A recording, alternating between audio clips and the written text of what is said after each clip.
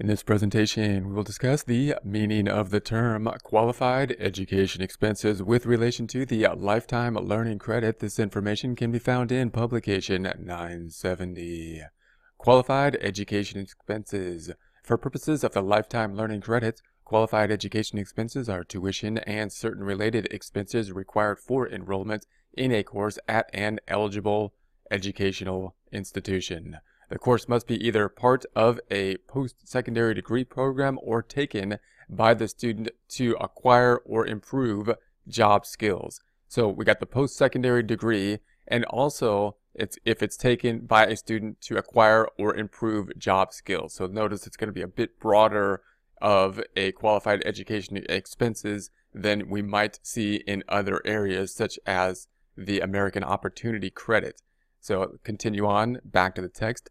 Eligible educational institution. So now we'll get into the definition of what it means to be an eligible educational institution. An eligible educational institution is any college, university, vocational school, or other post-secondary educational institution eligible to participate in a student aid program aimed by the U.S. Department of Education, administered by the U.S. Department of Education. This, of course, is something that you want to ask the school about. It's something that they should know about and be able to inform you of. Back to the text. It includes virtually all accredited public, nonprofit, and proprietary, privately owned, profit-making, post-secondary institutions.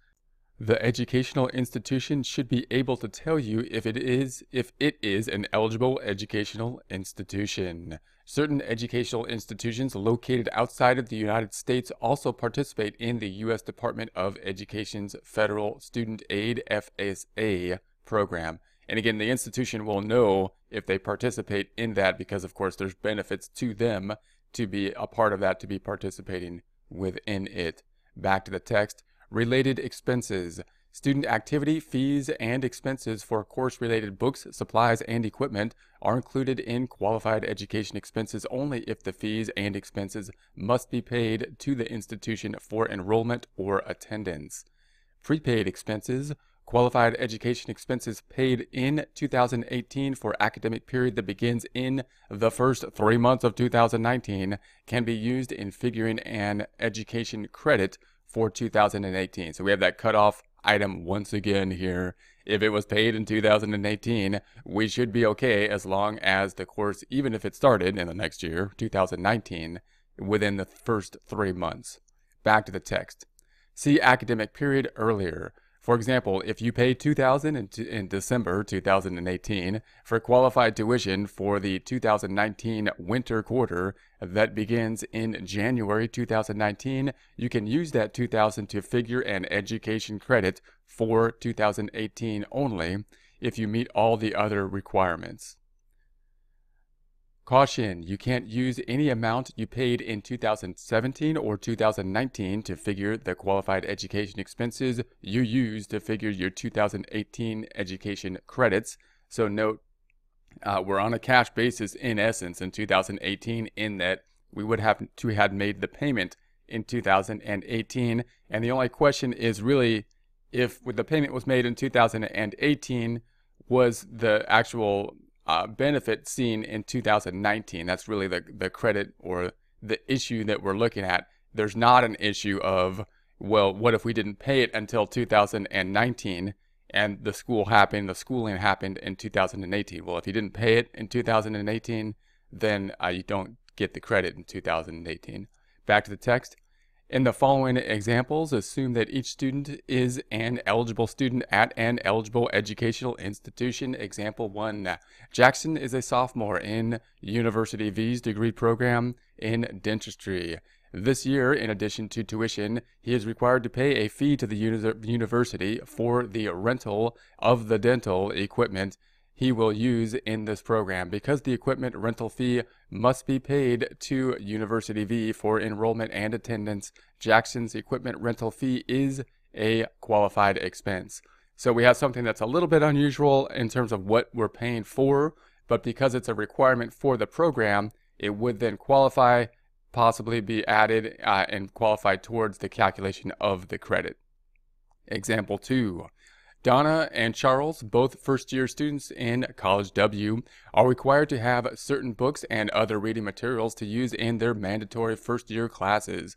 The college has no policy about how students should obtain these materials, but any student who purchases them from College W's bookstore will receive a bill directly from the college.